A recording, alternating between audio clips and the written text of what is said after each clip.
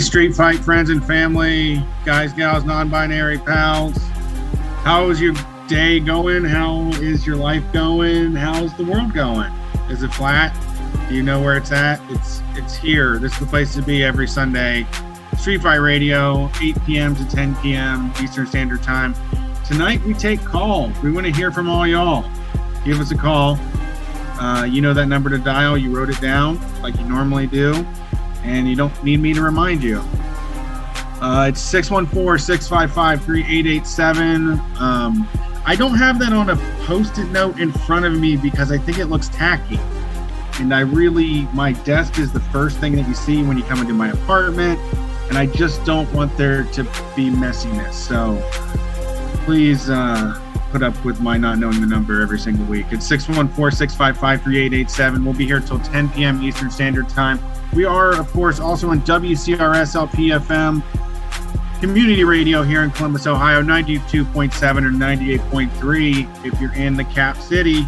So come hang with the gang. Twitch.tv/Street Fight Radio.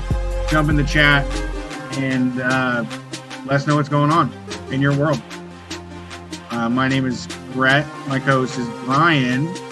And we'll be here on Wednesday, too, to do the Basement Show. So there's lots of things happening in the Street Fight universe. Also, the shirts did get ordered. They are on time. I know I've been, depressedly dragging my feet on everything. But I did order the new Street Fight Anvil t-shirts, and I got another one on the way. So hang tight. You'll be able to spend some money soon.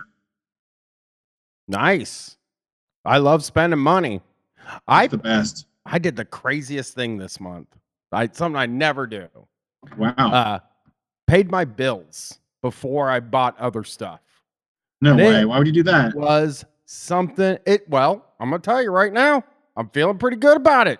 So, I don't know. I think what happened was me and Kate got paid on the same. She got paid on Wednesday. I got paid on Thursday. So it just started feeling like I'll never run out of money. You know what I mean? You get a feeling when no matter how much it is, if somebody gave me tomorrow, if somebody was like, here's $300, I'd be like, I'm never going to run out of money.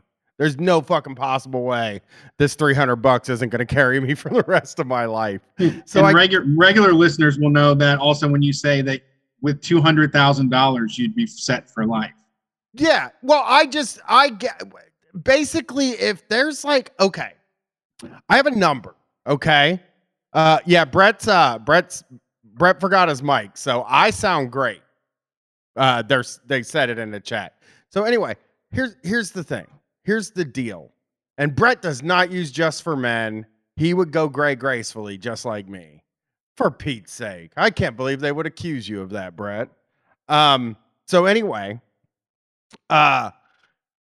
if there is a number where I'm not broke, that once I cross that number, I'm broke.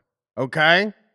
And the number tends to get higher as I do better in my life, I guess.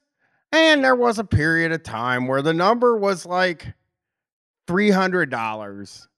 I think now the number is $600, I think, where it's if I have more than $600, I'm like, all right, we're fucking doing great right now. Everything's going really well. I mean, I have more than $600 approximately 7 days out of each month. But at that time, I feel like things are going extraordinarily well. And, I have a way of paying my bills. Think about you're just imagining having 3 Lego sets, I guess, or something. Just imagining all the Lego sets you could buy. I think what happened, really the reason I paid all my bills is because I went and bought a Lego set on Thursday or Friday and checked the bank account afterwards. And my bank, I go to a credit union. I know a lot of you people go to regular banks that have good apps and they are very self-explanatory and you know what's going on in your bank account. Well, mine is not that way. And it does have an app, which is surprising actually to me. So I do have a bank app, but I have this banking app. It has a section for the money that comes out on the statement where it's like, oh, this is the money that came out. And then it has a section for pending charges on it.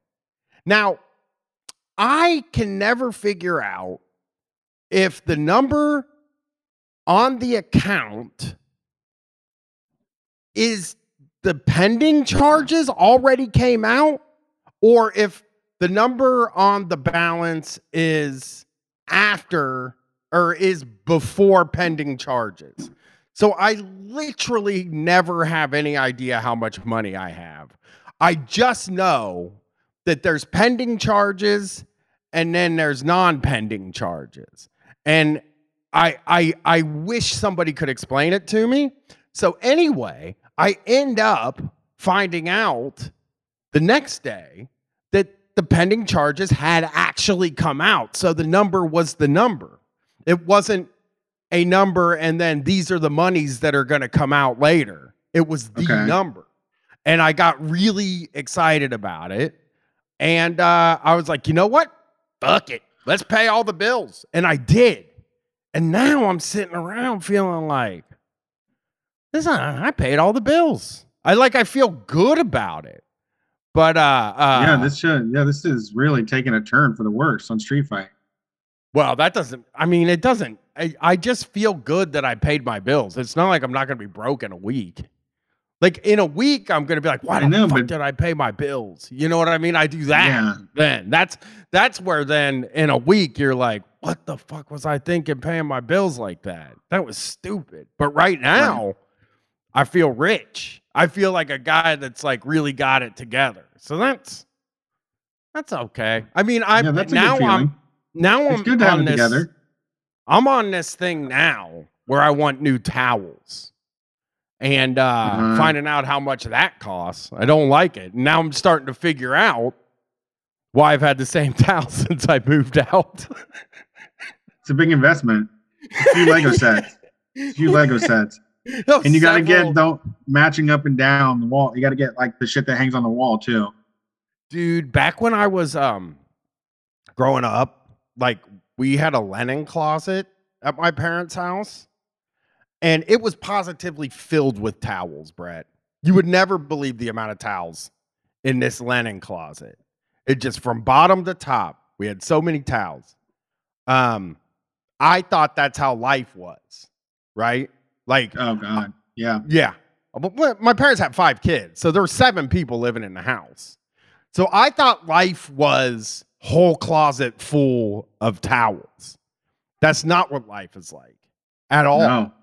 No. I've like 6 towels, and the ends are ripped off of every single one of them. So they're not even full towels.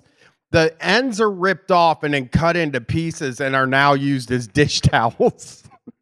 So now I have all of these like 75% of a towel, and it's driving me fucking crazy. I am going nuts, and I don't know. I gotta buy towels, but they're expensive. I don't like the idea of it. Somebody in the chat said silverware that doesn't bend. Psychic Gasoline in the chat's like, I'm thinking about buying silverware that doesn't bend. I would just get that thought right out of my head. If I was you, you do not want to start looking into that stuff.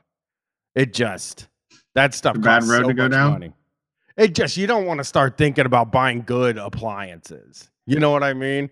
I got a KitchenAid handed to me. Hand me down KitchenAid. Very old. And when I found out how much those things cost, I was like, no wonder my parents only ever had one of those hand guys. Because those are like $14. Yeah, those are easy to replace. Yeah, I have one of those too. But yeah, everything in your house costs way too much money. Yeah, I have that problem. I'm trying to refurnish my whole house after divorce. It's like, hey, I did a good job. I didn't spend all my money on useless shit, and then It's like, well, now I need something for the house. Like I need a vacuum cleaner now, which is like the worst. It's the worst. There's never been a good one. Nobody fucking likes theirs. Everybody's always looking to their next vacuum cleaner. No one likes the vacuum cleaner that they fucking have. Not even the Dyson people. I got a Shark, and people been telling me like these Sharks.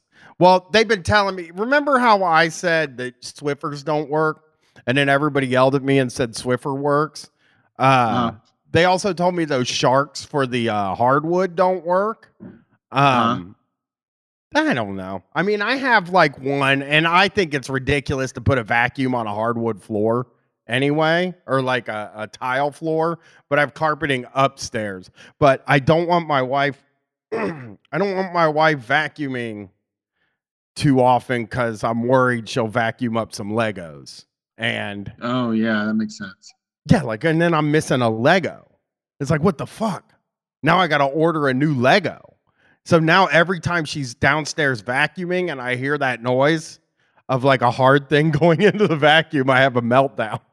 Oh, when you hear the crackle? Yeah. If I hear while she's vacuuming, I'm like, fuck, that could be that. I don't even know. That could be, a Lego. And that would be a problem because, I'm still working on this set. Worth money. It's a lot of money.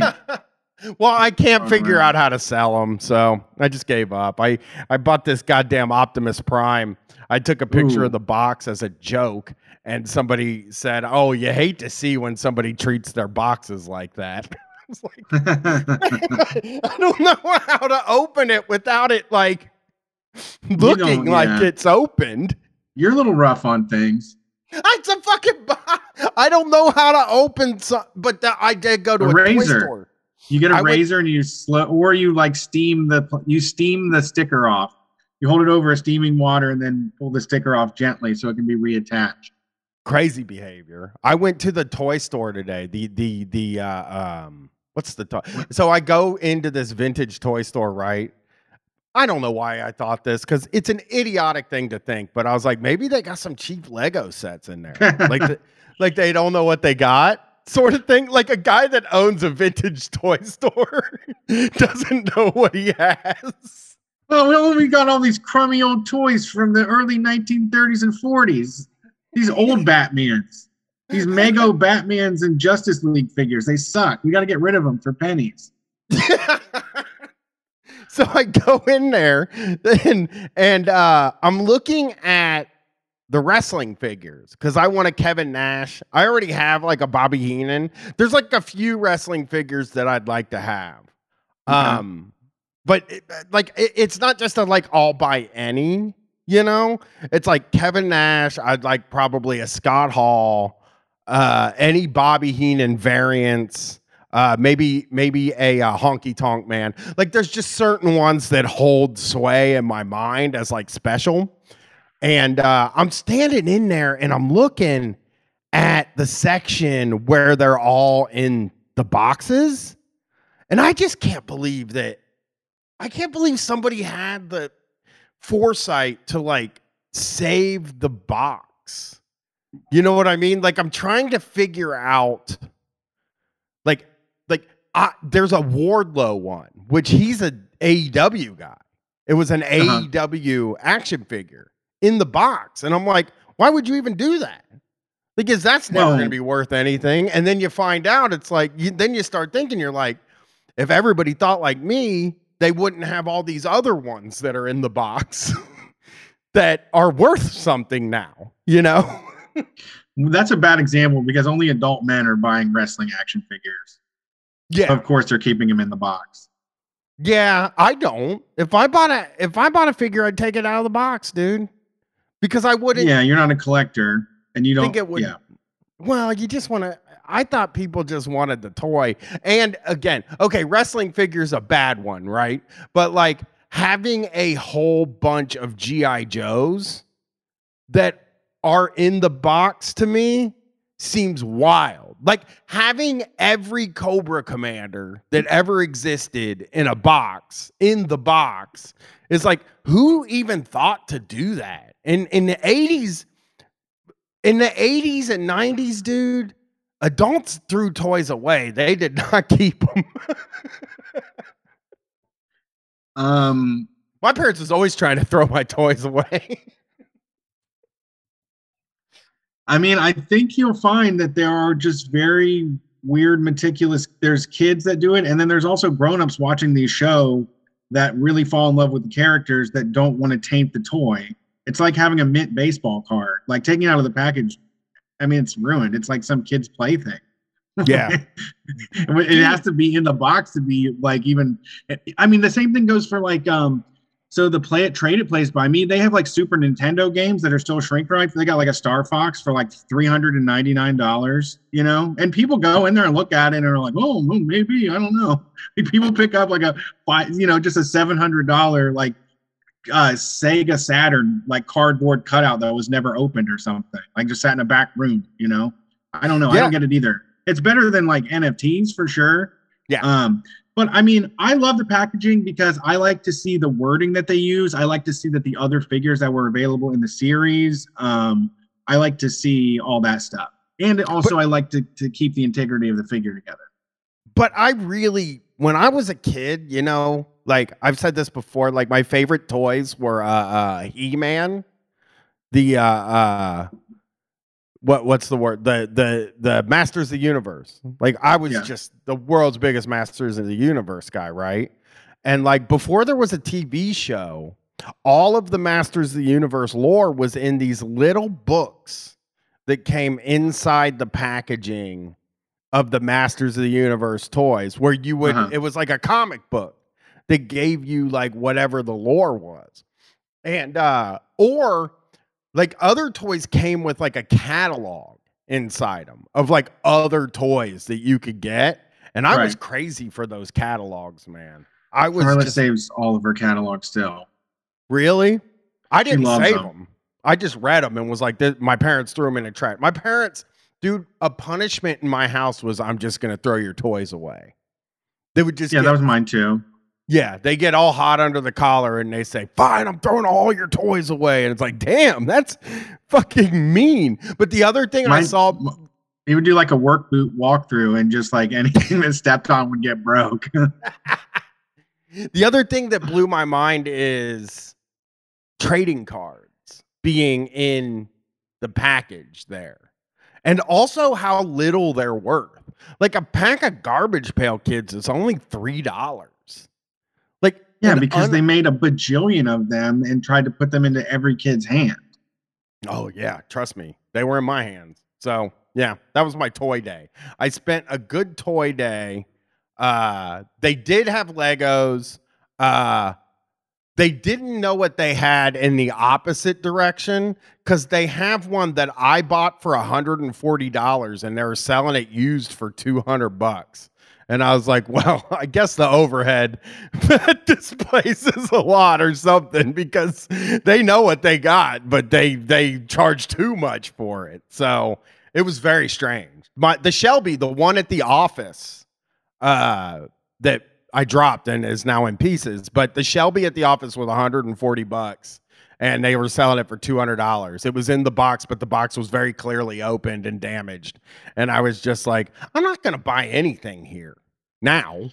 Like, because now I know you're ripping people. Now I know it's a rip-off joint, you know? So, I mean, yeah, I don't know. I don't, that's a lot of stuff going on there. Yeah. I mean, first of all, can you buy it? Can you go to the store and buy it right now? No. Yes. So you can go buy it for $140. It's at Target for $140 right now. Okay. It's such a fucking common Lego set that you can, because like you can't get like Optimus Prime or the Back to the Future car at like Target. You have to go to the Lego store, but like, or order it online. But like the Shelby is one that they sell at like Target and Walmart and stuff like that. It's one that is there that you could go get for $140. And it's just nuts. The other thing though, is that also, I mean, I have stuff that I have in my closet that you just wait for the right person to pay the right price. 10 years from now, they'll sell it for $200, you know? Yeah, some fucking crazy guy that like Shelby's will come walking in there. Yeah. I don't know. I've been reselling a bunch of shit recently and trying to think about it. because I just resold something, but like a bank that I bought for like $10, I sold it for like $60. And Nice. I'm like, I mean, I had to drive out to fucking Lancaster, Ohio, spent like 2 hours on the fucking road and probably $10 in gas to go get it. And I can see why somebody wouldn't want to deal with that and would just want to have the cool thing at their house. Like I go and procure a lot of very neat, interesting things, but yeah, it takes time and effort on my part, and you just have to come in and pay. You don't have to do shit. So Yeah, you're right.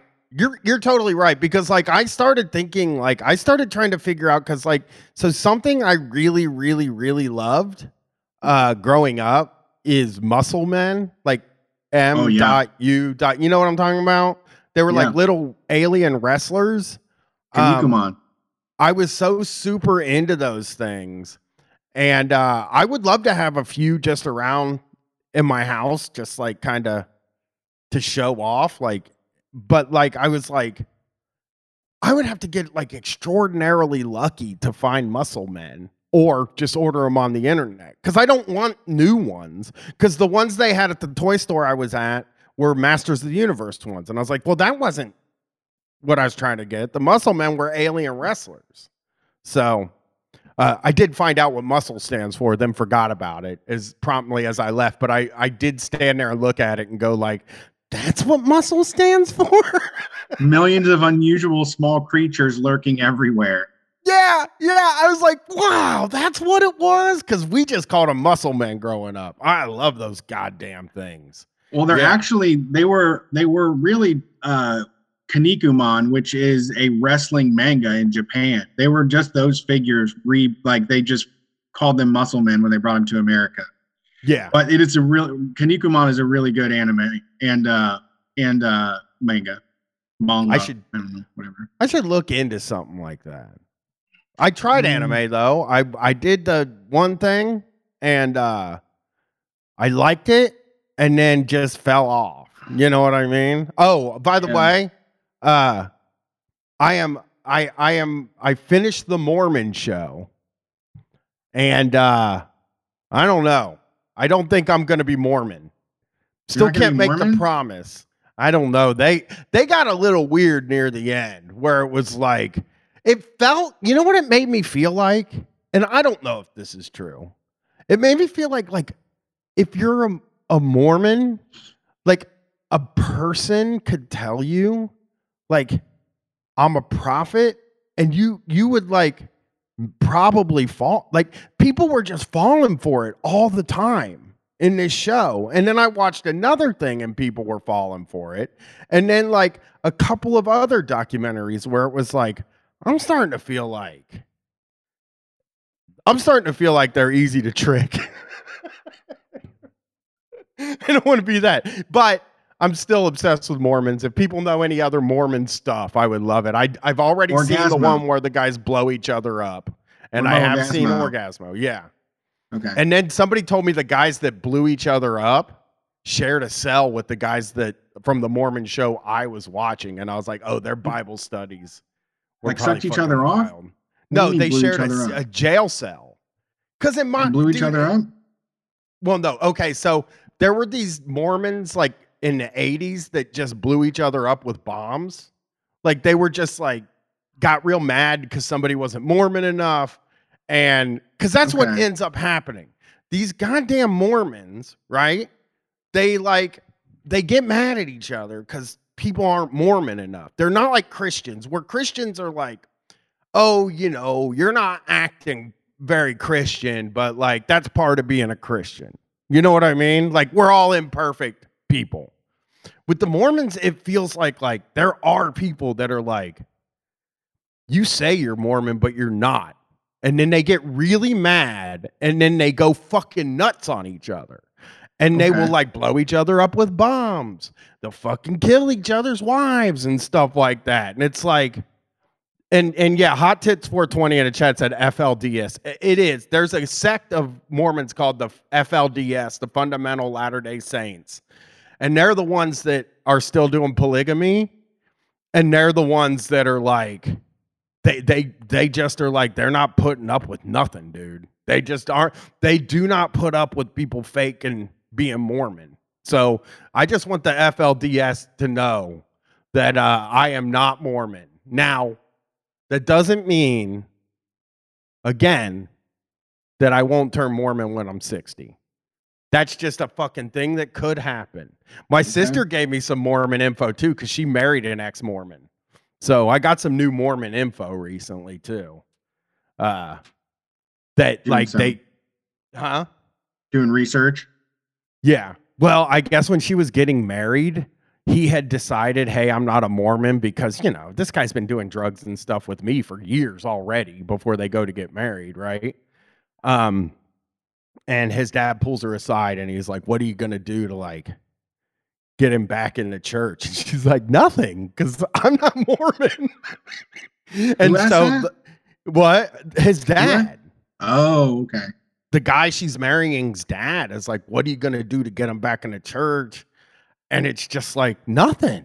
Like, I don't want him to. And so like for the whole rest of the time, like he also tried to christen her car with holy water, but like not dumping it on the car, like breaking a glass of holy water on the car. And she was like, I'm not letting you break a glass on my car. It's not like a boat. And he got really mad at her. And then there was another time where she said, fuck. And he kind of like really pushed her up against the wall and gave her the what for. Like real fucking mean style stuff. So, and also she told me, here's the other Mormon thing about him. One time he had an impure thought about a woman, and he left his family for 30 days to like pray on it. Smart. Like he was just fucking gone. No, he didn't like do anything with the woman. He Smart. just I mean, like, that's what I mean though. He really stepped away from the sitch so he could clear his head. I need 30 days for most of my decisions. It's a thought. I think that's the thing that gets me is like, how the fuck do you get caught in a thought? Like, how do you, I can never catch myself thinking the bad stuff that I do, you know? It's like, I don't think it's bad till you do it, I guess is where my opinion falls in. So that is, it's called Under the Banner of Heaven is the Mormon show. I am going to start watching Big Love soon. Anything Mormon, you just let me know because I'll fucking watch. I love them. I don't love them. I think they're crazy. But like I'm as fascinated with them as there was a period where I was very fascinated with North Korea. Then I found out that's just like racism or imperialism or whatever. So I kind of backed off on that, you know? But the Mormons are like my new kind of, I'm really into that. I'm really fucking obsessing over them. So sounds exciting. That's my life. That's what's going on. How you doing, Brett? What was your weekend? I did we did a lot of shit. I'm in pain because I was playing board games by myself. I got this new Rallyman GT board game. I was playing a racing board game, drinking non-alcoholic beer, and getting so excited that I was doing pull-ups, and I like pulled a muscle in my arm. And I was like head banging around the house. I was so giddy. I was like all by myself, and I was playing this game, which I didn't think I was going to be too much into it. But then I saw that you could do time trials, and then I just became obsessed with getting the lowest amount of time on this fucking board game. And it's on your phone, or no, is it like an actual table? It's an actual physical piece of like stuff that you can play by yourself. Rolling dice, to race around a track as fast as possible. And it's F1? No, it's just regular ass cars. Man, F1 is, I mean, I can't think of anything bigger right now. I gotta tell you. I know. It's gigantic. One of the wrestling podcasts I listened to got into F1. Now they like spend like 15 minutes at the beginning of every show talking about F1. And it's take over. It's not like a comedy show or anything. They're like pretty fucking like straight-laced dudes. Oh yeah. That are like journalists that like break news. And now they're like, what's going on in F1? I haven't heard the name Max Verstappen that many times, but they love him. They watch that Netflix show. Everybody loves that Netflix show. And Yeah, then they Drive get to into the Survive is the big one. races. Yeah, I tried it. I'm going also down. There's the Southern Ohio Forest Rally is happening. I'm going to go take Charlotte, and we're going to go watch some rally cars next week. What are rally cars? The ones that go like flying through the woods and shit. Like remember Jeeps? Colin McRae? Remember that Subaru WRX and like the Colin McRae racing for PlayStation? Googling it right now. No, I don't. You don't remember any of that? Okay. I don't know. The woods. Yeah, it's basically though. They race on they race on asphalt, gravel, in the woods, on snow and ice.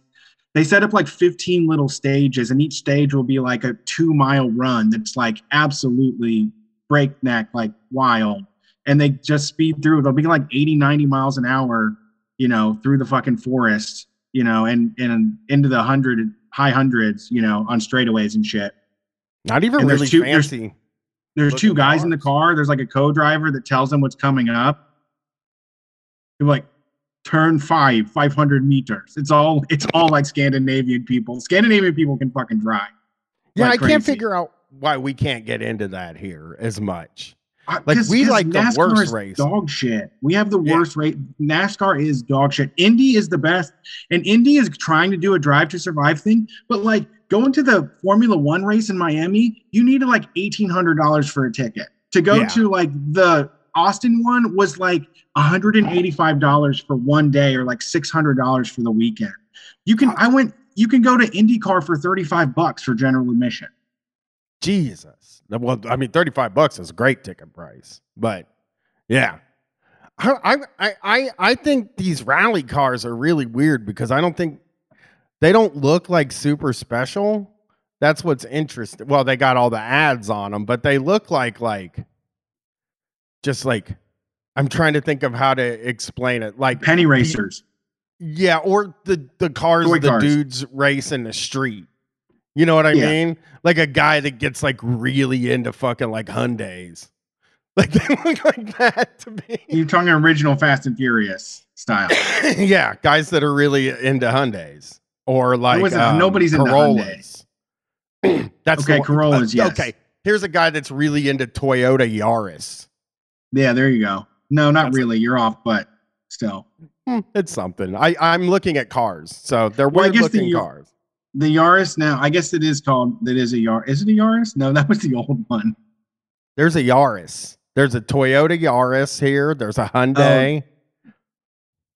You're right. I forgot there's a Hyundai group in rally car now. But I see Subarus and Porsches too. The Porsche guy probably is like like people are probably like, fuck you, Porsche guy. I would be, Nobody likes Porsche guys. Yeah, well, no. I was going to buy a Porsche Lego set, but I didn't because, Porsche. Seems too fancy. All right. Do we want to take some calls here? Yeah, we got a few. We got some calls. All right. Let's see who's on the phone. Thanks for calling Street Fight. Who are we talking to tonight? Hello, it's Hank in Los Angeles. Hi, Hank. How are you doing? Great. I'm great. You guys have been doing a good job hosting Hank Fight Radio for the last few weeks, so commending you for that. Well done. Hey, thank you for doing what you did. That was really great.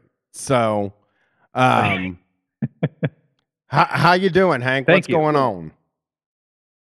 Let's see. I've got some cult recommendations for you, and a little talk about. You guys talked on Wednesday about some Mormon stuff, and I mentioned in the chat that I grew up with a little Christian Science. So I wanted to tell you a little bit about my experience as a young. Yeah, try to convince Brian. We wanted to ask Christian Science questions on Wednesday. When's the first time you tried medicine? Yesterday. Actually, I stole a bottle can of I ask you? Do Christian Scientists? This is a Christian Science question for real. Booze? Okay. Is booze okay? I think so. Listen, I'm not a great source for this, but I because I honestly don't know a lot about it. However, it was somewhat instrumental because in my childhood, because my mother was raised in a Christian Science family. The reason it had an impact on my life is that my mom depended on lithium to keep her brain in order in a way that helped us. We had some struggles in our family, and she happened to also had been raised in the one fucking religion that tells you to stop taking your pills. So there were a couple of periods in my childhood where I did have to go to, we did go to Christian Science, like Sunday school a few times. And there were a bunch of like the pamphlets and the books around. So I did have some exposure, but not to the degree where I can honestly be a good resource for you. But the answer is yes, they get drunk a lot. I'm just going to make up answers if you want to keep asking questions. I have no, Well, I honestly don't know about booze. I think I had this. Go ahead. I had this conversation with my wife and daughter, and I think I even brought this up to Brett on the last show. But like I think, you know, as I've been looking into the Mormons and stuff like that, I started to think about like they're losing people, right? Like every religion is losing people. They're not gaining. You know what I mean? And like, so I started like wondering, like, I mean, it has to be hard, but like, when did do you know when your mom just decided like, I'm not into this, I don't believe in this? Because I would feel, the reason I'm asking this is because like in my mind, I think because of the way I am, the way I was raised, and the way I ended up, that like people who grow up in like religious homes and stuff, and just also, let me just say this, also people who call into this show, right? Like, I don't know how you get to 18, 19 years old and don't just say, I'm not going to do that anymore. I actually watched a thing about Amish people, and like, the dad of this woman was like really fucking surprised that she decided to stay Amish, because he was just like, people are just leaving these days. So I think what is fascinating to me is people who do get to 18, 19, you're an adult, you can fucking leave. Like, it has to wreak havoc on your mind. Obviously, it wreaked havoc on your mom because she went through bouts where she was like, I'm not taking my medicine. I'm a Christian Scientist again. But like, how did she, like, do you know how she decided to just, never mind, I'm not doing this? Or did she leave her house when she was 18, 19 years old and just say, I'm not doing this? Right. Yeah, I don't know that exactly. Her childhood was very difficult and chaotic.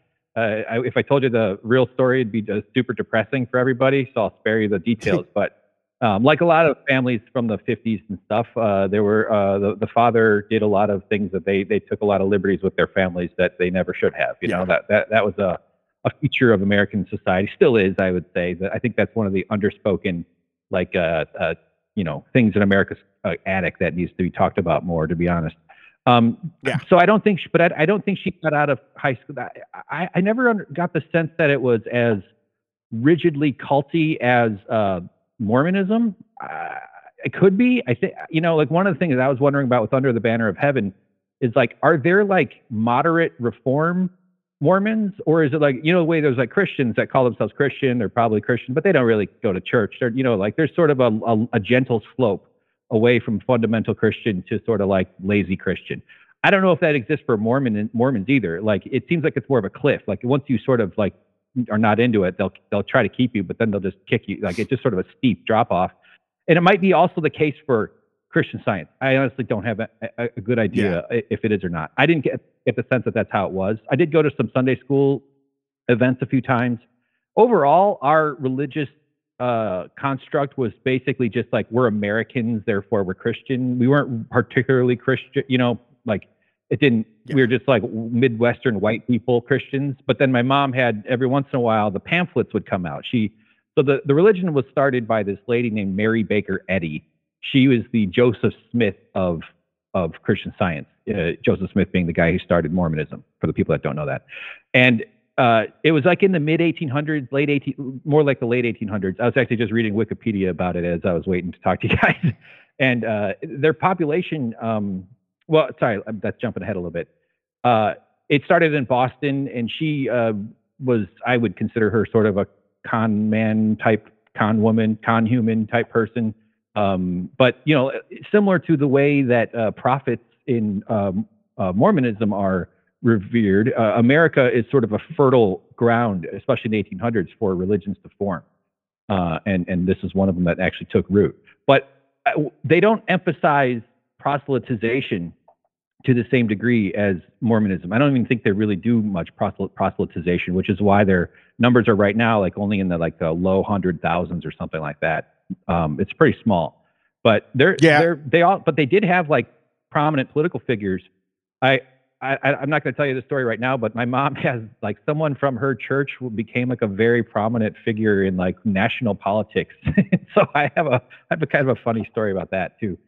But it was nutty though, man. She would start to need medical attention, and instead of that, we had Science and Health, which is the Joseph Smith wrote the Book of Mormon. That's like the third book of the Bible according to the Mormons. For Christian Scientists, it's Science and Health by Mary Baker Eddy. And the official name is like the Church of Christ, Scientist, which is like they gave him like a job title basically, like Christ, pool, pool boy or something like that. Hank, I'm gonna tell you the truth though.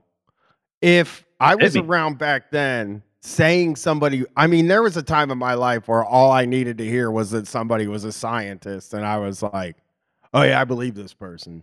So calling Jesus a scientist, there might have been a time in my life that could have got me religious, I think. Yeah. I mean, I find this stuff so interesting, and like I asked at the end of the show, actually, on Wednesday night, like we are in a weird time. I don't know. I don't know how end timesy things are right now, because like I tend to, you hear all the time that like every generation thinks they're living in the end times. So you're just kind of sitting around like, I mean, this really feels like the end times though. The pandemic created a disruption like we haven't been tested with in 100 years, Yeah. So are there going to be new? I mean, I asked last night. I was talking to some friends, and I asked you, Brett, and like I think a lot of people are pointing to like QAnon might actually end up being like a legit, this is a religion and we have to respect it now thing. You think so? I don't know, but they did last night, and some other people had messaged me and said that too, and I don't know if I can picture them seeing Trump as a deity. You know what I mean? Like I think people think that, but I don't think that's how they think of him. Yeah, Jesus would be mad about that. Yeah, well, even if you don't believe in God, but you're a QAnon person, right? Like, yeah, I just don't think there's people. Like I said, people like ascribe this stuff to people like, oh, they think Trump's Jesus or something like that.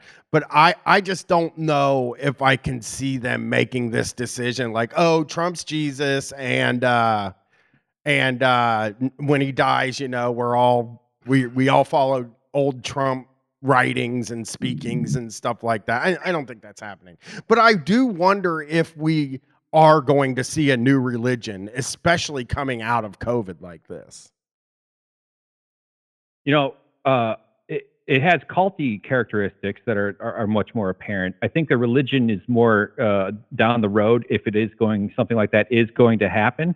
All the ways that the Mormon Church was formed, and that's what that show is about. I'm not going to spoil it. I read the book too, but they faced a lot of persecution, which is actually a way of like hardening the believers.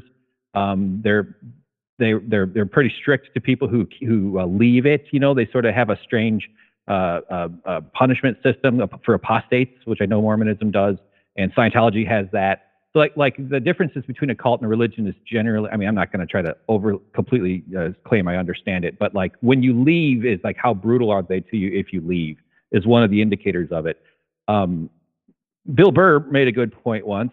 Sorry for quoting Bill Burr. I don't know if that's, whatever. I'm strange that I'm worried about that. No, I know. I'm not saying I'm sorry, but it's like came out of nowhere. He's one of my favorite comedians. But I heard him say that the problem with Scientology is that there's video of L. Ron Hubbard.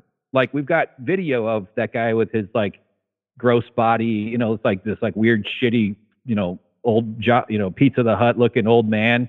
And like that's harder to make the religion more saleable in a way, And I think that's also true because of with Trump, right? Like I think if a religion were to form around some sort of like crazy American Christian Trumpist type of thing, it's going to be it's not yet mutated enough, and it'll because with the internet, with social media, information mutates our brains so much faster. But the videos are always going to exist. Like it's the same problem. Like once we have video of these numbnuts, like we had videos of Joseph Smith being a big creep to all these 14-year-old girls, or Mary Baker Eddy being a scammer or whatever, it'd probably be harder for those religions. Like you kind of miss the window to get your religion started now that there's video of everything.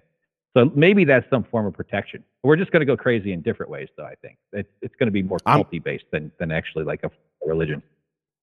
Yeah, the psychic gasoline point too about people think Trump is ripped, and it's not that they think he's ripped, but like Jesus didn't look like the hot guy that he looks like in our Christian stuff too, Yeah, you're probably right. There probably will be more just local rites of passage. I get a lot of advertisements for like a men go in the woods club, and they like make you like do team building activities and like traverse through stuff and like cry in front of each other and shit. And this is all like IPA looking dads and like Black Rifle Coffee bros. But sure, they're trying to make their own like weird military type bonds, without actually joining the military, basically. I mean, that's a way better way to make your military bonds, though. That's true. Not joining the military. I do have to give them credit. They didn't join the military, which is good. Yeah. But I am nervous about what they were going to use all that training for. Right. Yeah. Like some of those guys probably have some decent impulses to try to make themselves better, but it also fits into a useful conditioning, military style conditioning thing for like reinforcing the patriarchy and the kind of hierarchies that we're all stuck with right now. It's generally kind of scary, especially when you get to the more like militia gun-toting types. I do get very nervous about, and one of the reasons I left rehab and didn't work the program was that they wanted to send me to all men's groups. And I think, it's not like I was like some woke or feminist person at this time, but something about like a bunch of men getting together has always sort of made me nervous. You know what I mean? And I'm not talking about like to have sex with each other. I'm fine with that. I'm saying like a bunch of men, it being like, this is a male specific thing where we go and do this thing. It's like, I don't know. I don't feel good about that. I feel a little uncomfortable with that happening. I'd be more assured if they were all having sex with each other. That'd be that would be great. That's human. You should do that. Yeah. You should go for it. Yeah, they need closeness. But they need to be held. Thank you. Yeah, let's go. Hey, I'll go to a sucking and fucking retreat. I might not suck and fuck, but I'll go to it. At least then I know it's not all toxic masculinity. You know what I mean? Right. Yeah. They're not like in a drum circle. They're sucking and fucking, and it's just like sitting around a fire. I'm like, okay, well, this is okay, I guess, better. Yeah. Yeah. You're going to go to the non-nude side. Yeah. The non-sucking and fucking side. Yeah. The pre 8 p.m. crowd.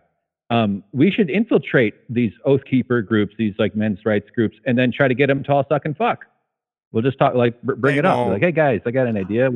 And then they'll kill us. I mean, teach them about punk rock, man. The real men's rights groups like actually hate women. I think that there's a lot of those MGTOW and men's rights people that have written off sex for the rest of their life. That's true. Because they hate women that much. Yeah, Well, I think American cult behavior is going to form like just out of like American worship of the country. Like that's what they're trying. That's what they mean when they say "Make America Great Again." Is they're referring to the past that never existed, the one that they want to believe is true, the mythical past of great white men that ruled the land. That's the scary part of America's future in terms of go and gun. That plus guns. So it's a violent racist cult. You're seeing so much more of like, oh, I guess I can't be a white man like I'm seeing so much more of like people like because it's brought up if somebody's a white man now. I'm seeing a lot more people say like, oh, I guess it's not okay to be a white man anymore. And it's like, oh, that's a bad, what's the word? That's like sort of a bad way to be headed. But I mean, it's always been that way. When attention's not focused on white men, they get super mad about it. Yes. Yeah. And honestly, like if a group of like benevolent aliens came down and they did like an honest survey of what's fucked up about this country, but about lots of our countries, Western dominated, and they came down and said, you know what? No white guys in charge. I think we'd all agree that's probably the right call if the aliens decided that was best for us. Just based on the evidence. That would make people hot. It's not like we're heading down we're not heading down a good direction, and we've been mostly it's been white guys calling the fucking shots around here. So honestly, you can make a case for why there shouldn't be any white guys in charge at all. But yeah, the sensitivities of these fellas is pretty incredible. Yeah. I kind of feel so weird. I actually would have to say that the thing that I think weirds me out the most, or that has the trend that's sort of making me pretty uncomfortable, is there is now this point where like people are mad because of diversity in like movies and television. And that seems like something that like, it just to me is one of those things like, how can you be mad about that? It's like, that's not, I don't know how to frame it like a bad thing, I guess. And I find people making that argument, I really feel like they are, that is like the purest form of like racism and homophobia, because it's just like, now you're just saying like, I'm sick of seeing like non-white people on TV. Like, I just don't even want to see that. And that to me is, I'm seeing so much of that like in the ugly parts of Twitter and hearing it from people in my family or people I'm close to or around. And I think that's like a really nasty thing. When Elon Musk said that Netflix has a woke mind virus, and it's like Netflix sent a memo to all their people saying, if you're offended, you should just quit your job. I don't think they're the woke company, but the reason he says that they're the woke company is because there are shows about being gay and there's shows about black people and stuff like that. That's what's woke. And that is like not what that's just putting people in stuff. It's not like wokeness, Right. It's lived experiences like they're for just people. Right. Yeah, they're just overtly going after the concept of representation in media and in movies. And like it's so apparent with like Star Wars movies, even in fantasy shows where they're it's all fiction. There's been numerous cases where the actor is a person of color and they go after them for not being white in a Star Wars movie or something like that. And that's one of the things about our the isolation of young men and all the ways our whole world is sort of set up. If you wanted to create conditions to have like to turn a country fascist, you'd basically design America as far as like if someone actually tried. It's fucking frightening, honestly, the way the Trump effect didn't just train other politicians that they don't have to face any consequences for being hypocritical liars. Not that they didn't always do that before. But like it seems like regular people are dialing in on that now. Like the forces of Mordor are just like sweeping over the land is kind of how it seems. But luckily we got Nancy Pelosi and Chuck Schumer to push back. So and Joe Biden. No worries. They did that thing in 2020 where they got down on one knee. So we're looking good. Oh, yeah. Well, Hank, We have a full queue, and I took you off your subject Okay. once again and ruined your call for No you. problem. But I No, want to thank no. you for calling. And 1 week we're going to get to what you called for. I promise. Let's do it. And let me plug my podcast real quick if you guys want more for this bullshit. Winners and Losers. I'm putting up a YouTube video tonight, but and on the podcast apps. I'd love to get some new listeners. Make me happy. Yeah. Thank you, Brian. And if Thank you you, Brett. Tank, and if Yeah. you like Tank Fight Radio, check out Winners and Losers. Thanks, Hank. We'll see. We'll talk to you again.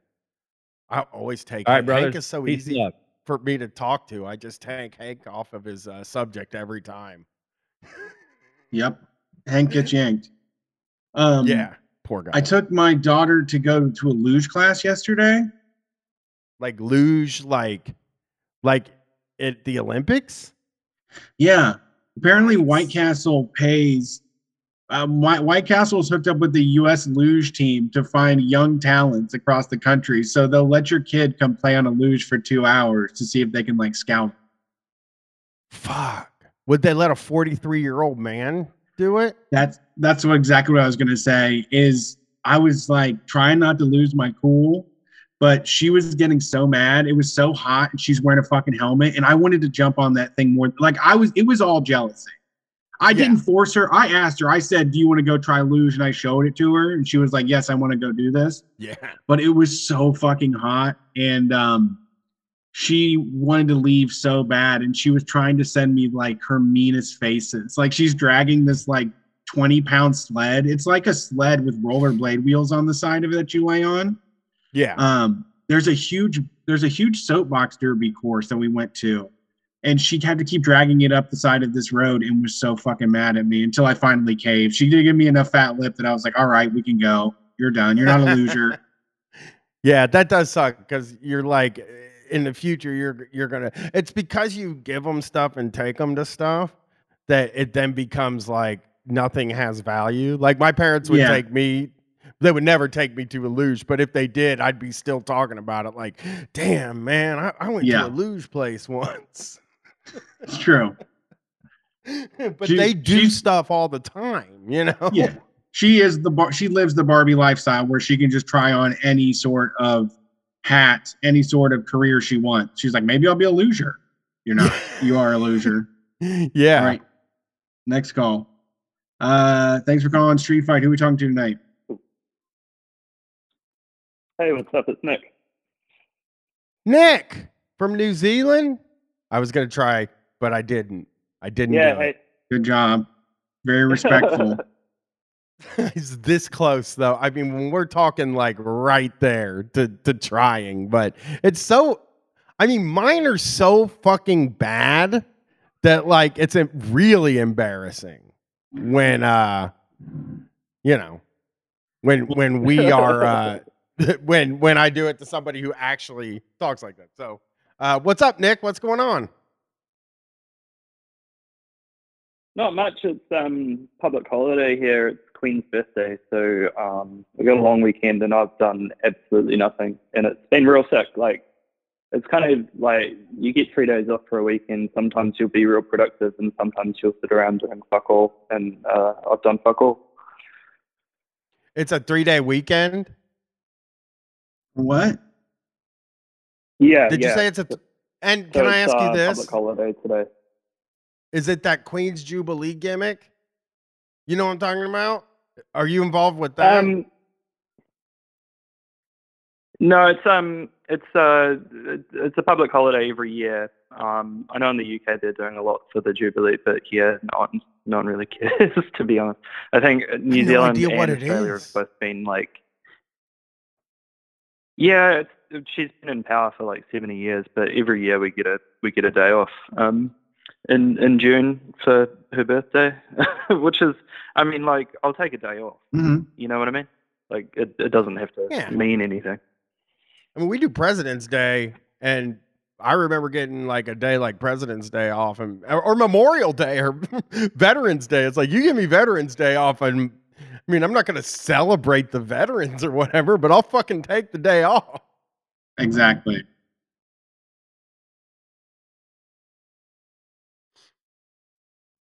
So, how's it going, Nick? I mean, what else is going on? You said you didn't do anything today, so we gotta check in on. And what I mean, like I've played video games. I've just been playing Fallout again and took the dog for a walk, and that's about it.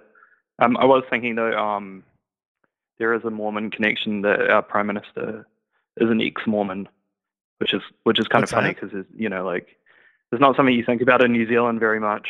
But It's silly. sometimes you'll even go through a small town and there'll be like a LDS church in the middle of like a suburban street. I gotta tell you, it's funny here. I'll tell you what though, it actually makes more sense to me in New Zealand than it does in America, right?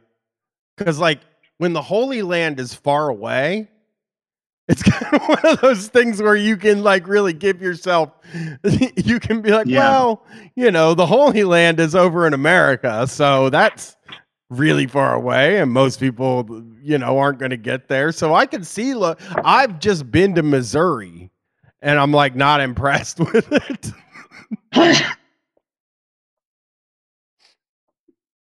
But I get it over there. The other things I've been doing, I've got we've been working with the Canterbury Socialist Society, and we've set up a few others around the country as well. And I've got I'm hosting. We host like educational lectures, and film screenings and some other workshops and stuff. And on Wednesday, I'm hosting a talk with a whole bunch of union delegates. So I'm sort of fretting about, you know, what sort of questions do I ask? It should be a pretty good event, but it's the first one I'm actually hosting myself. Yeah, I think I have to like. I'm trying to figure it out. Like, I'm trying to think like how to come up with. I stink at questions. That's why everything I do is like conversational. You know, Just like tell them a wildly personal Yeah, I think story that's a that good way to drags handle them into your worldview. that's true. Well, my experience as a union delegate here is we've been bargaining for a contract that expired like 2.5 years ago. So I've not been the best delegate. It's a really protracted experience because the company I work for is massive and we've got a really, really tiny union presence here. Oh yeah.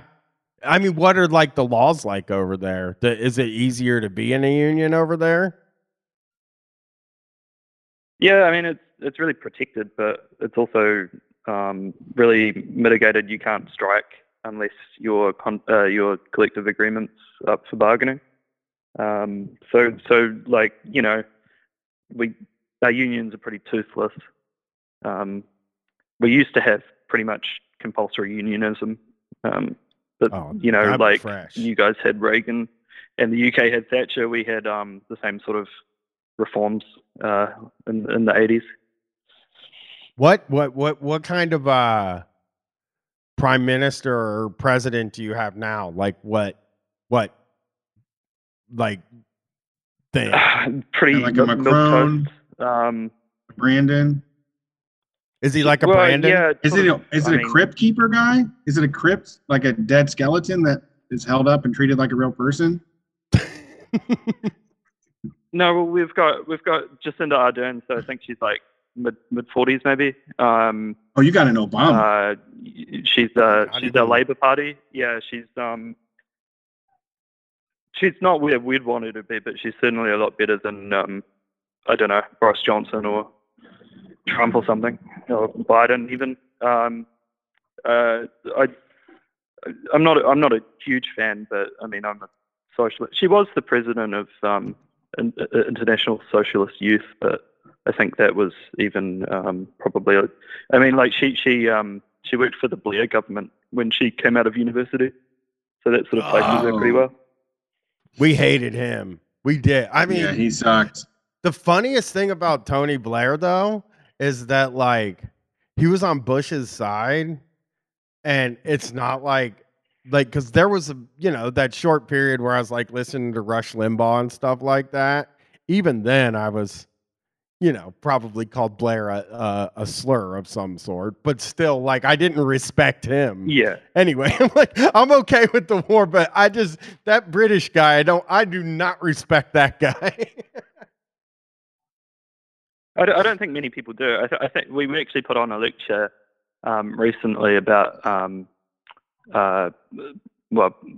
essentially what formed the opinions of Blair, and it's interesting that quite a lot of really good thinkers can sort of meld themselves together and be completely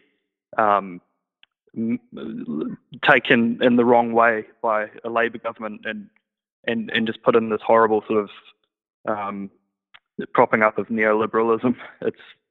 It's pretty interesting, the 90s in politics, and especially the Commonwealth countries.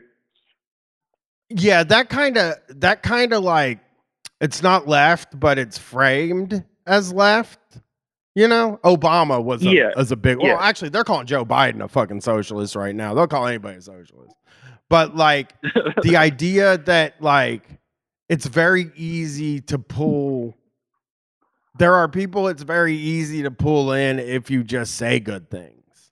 You don't like have to actually do anything good. Yeah. And you don't have to do anything good, and you also don't have to like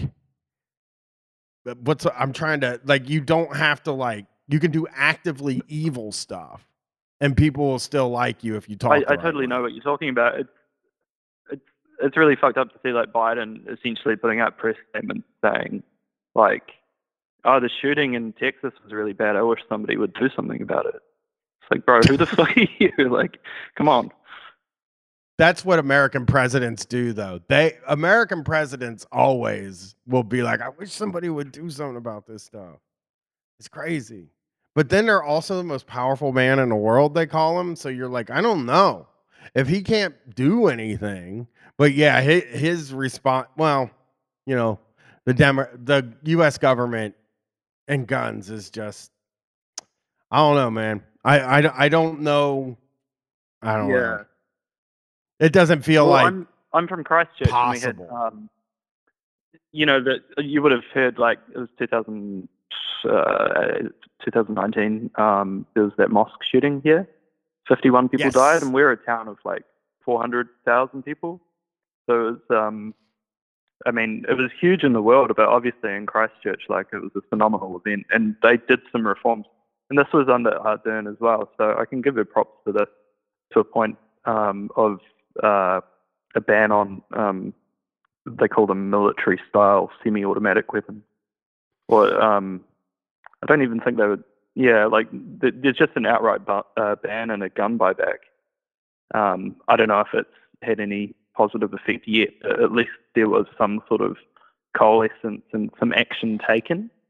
Somebody tried I know that something. Australia in the 90s after the Port Arthur shootings in Australia, like they did some gun control, and that has worked really well.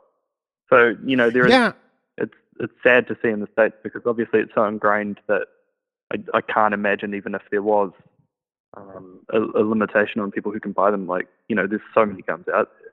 I think it's sort of just past the point of no return, really. That's what I always tell. I was talking to my daughter about it, and I just said, there's so many of them already. It's I don't know. I don't know what the solution is, but there's a lot of guns out there. No, neither. And I mean, as a Marxist as well, so like look at the writing and read, like you shouldn't give up your arms was it's a tough position to be in as a Marxist, because you can see the devastation from it, and especially in Christchurch after that, it's pretty brutal.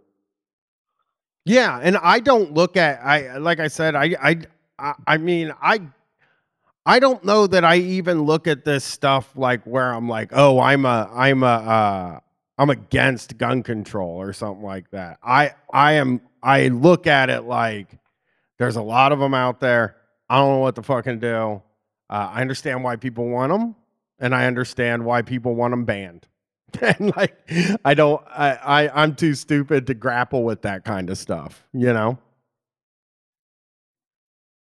mean, there exists a world, there exists a way to do it. I mean, there's plenty of places have accomplished things. It's just America is not that place. America is, we're just thrown on a plot of land and left to fend for ourselves, you know? And with the conversation about where things are heading, I mean, the price of everything is going up so much, and I'm seeing people sleeping on the streets more than I ever have in my fucking life. So I think that, like, I'm worried more about right-wing militias. I'm worried about right-wing militias is the reason that but I also am for banning guns because I'll have a motherfucking illegal gun, no problem. So I'm not worried. I will be with the people that have illegal guns. So also doesn't bother me. Totally. Yeah, I totally get where you're coming from, and it's sort of that. It's that case of like, well, what do you determine what's the most free? Is it the ability for somebody to own a gun, or is it the ability to like go to school and not get shot up? You know what I mean? There's different viewpoints around what's going to make things better, even in that framing. I suppose, absolutely. Like, I come from a place in New Zealand. When you look at guns or COVID or whatever, the fact that we're in the middle of nowhere and surrounded by water sort of makes things a little bit easier for us. We don't manufacture guns here. You know, in the States, it's a, you know, like, even if you do it on a state-by-state level or whatever, like, you know, I've heard that, you know, Chicago's got bad gun violence, but it's not the fact that the laws in Chicago are going to make things better or worse because they can just drive over a bridge and go to a different state. You know what I mean? Like, it must be really hard to do anything if it's not on a federal level. And the Chicago gun violence thing is just them. That's like a nasty racist thing that conservatives do. You know, but there is gun violence. Yeah, you have to forgive me because, you know, like, No. You know, I'm not saying you did that. From what I read on Twitter. So, yeah. No, yeah, I'm saying there is gun violence there, but it is also conservatives use it so that they can say that we can't ban guns because, you know, no, they banned guns in Chicago and people are still using them. Yeah. That's what it is. But, you know, those people would never go to. It's like I look at my father-in-law who has a gun and he lives in the middle of fucking nowhere in like a modular home. And he's like, well, what if somebody breaks in my house? And it's like, dude, there's nobody here. There's like, nobody's going to break into your fucking house, dude. Like, people break in your house when you're not there. That's when they want to break into your house. Yeah, I want to come in your house and kill you. I've know 3 stories now of people that heard someone breaking into their basement or breaking into their basement or downstairs, and they go to the top of the stairs and say, like, get the fuck out of here, and the person just scrambles away. Yeah, absolutely. That's the fucking thing. All of the good arguments are falling apart because, yeah. I mean, like in Texas, like, you know, you can say as much a good guy with a gun's going to stop a bad guy with a gun, but there was fucking tons of good guys with guns apparently, and they didn't do anything. They stopped the parents trying to. He walked by one. He walked by a good guy with a gun, and the good guy with the gun was like, "You need some help getting in there or anything like that?" And then it's crazy. I can't even believe the conversation already, and you know, you just know it's going to happen again, and now we have to like get ready for that conversation to go badly.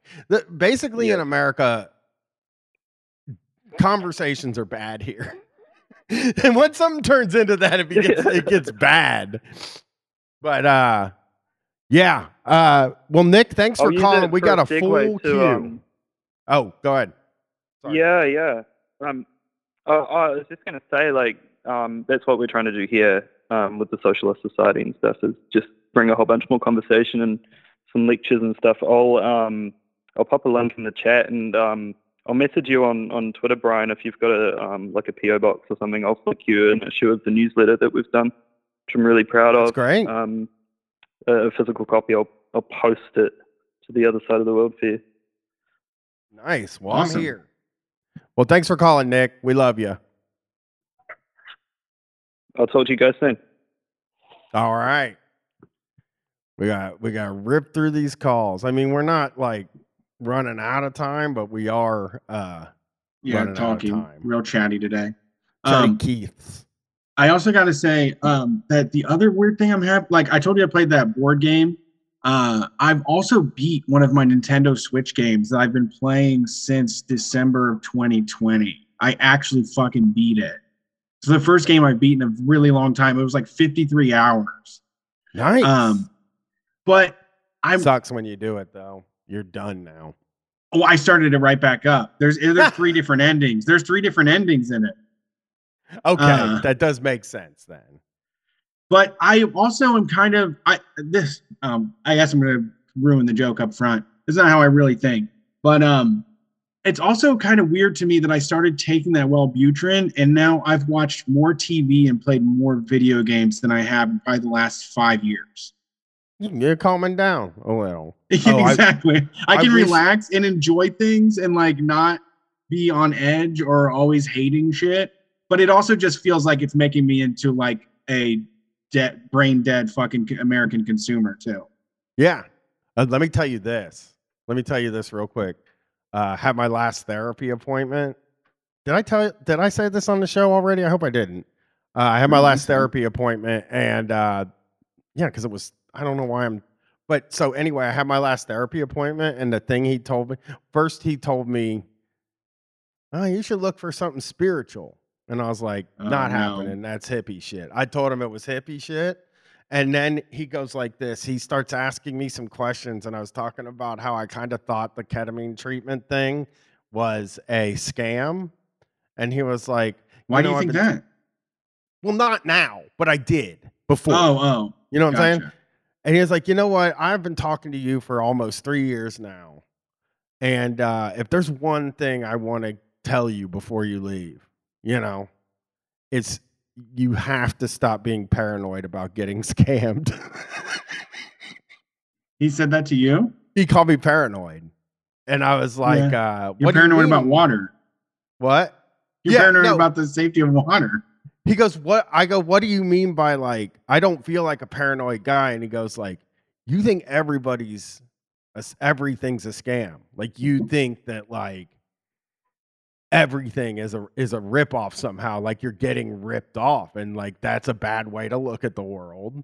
Mm-hmm. And like, I was just like, yeah, I mean, I guess like it does sort of make sense that, and like, this is what I came to afterward. It's like, I'm a guy that like watches pro wrestling and is fascinated with carnies and stuff like that.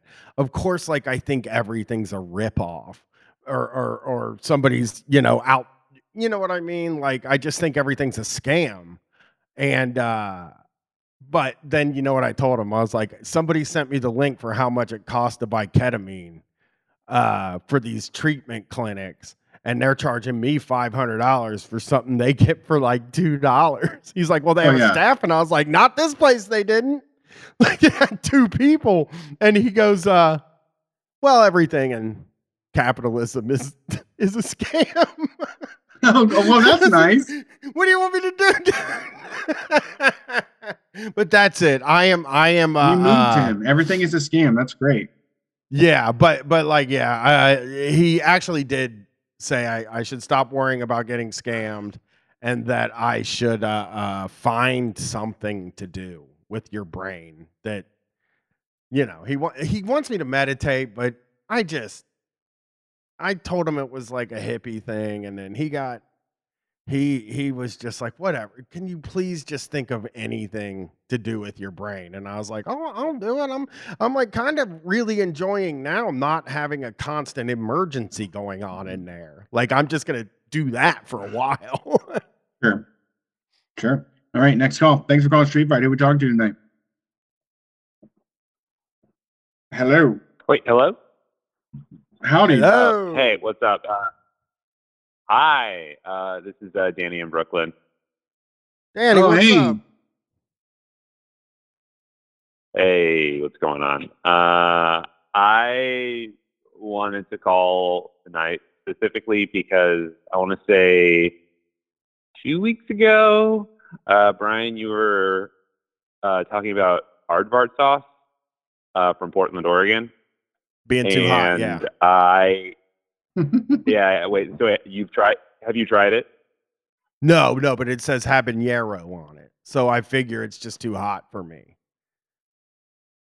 Yeah, so wanted to talk about that because I lived there for 10 years, and that stuff is everywhere there. But also, more specifically, there was I want to say like a 2-year-ish run where I was running kind of co-hosting a YouTube channel where semi-regularly we would end up eating like a whole habanero whole. And I think I ended up doing it about 5 times. So I've eaten like 6 habaneros, just like straight to the dome. So I can maybe give you some insight into the actual heat of what a habanero feels like. Here's what I think. I'm just going to tell you what I already think a habanero tastes like. Mace. These hot foods, to me, these hot sauces, that the whole point is, yo, this shit is so hot. I can't ever taste anything other than pain when I have those. Habanero has a flavor. I've heard that that's like one of the hottest bastards out there. Like it's not. It's top of the list. It's barely a jalapeno. It's just like right above jalapeno. No. I always heard it was like maybe Serrano is more or less.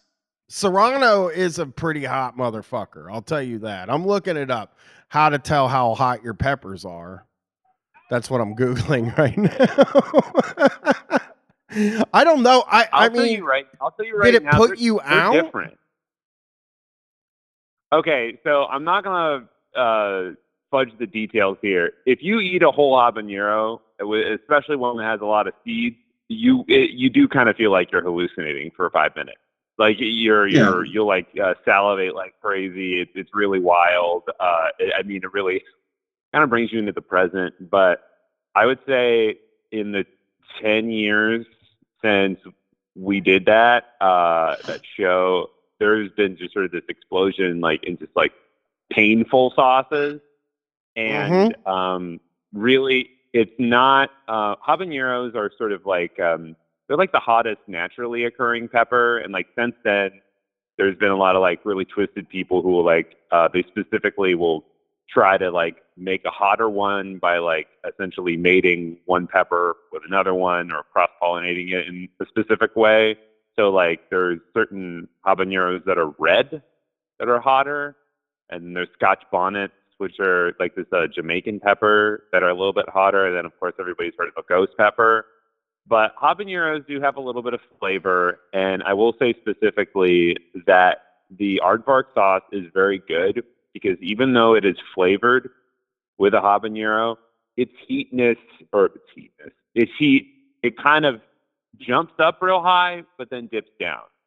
So you do get that heat. It's something like, you know, my mom would probably be like, oh, this is very hot. Like,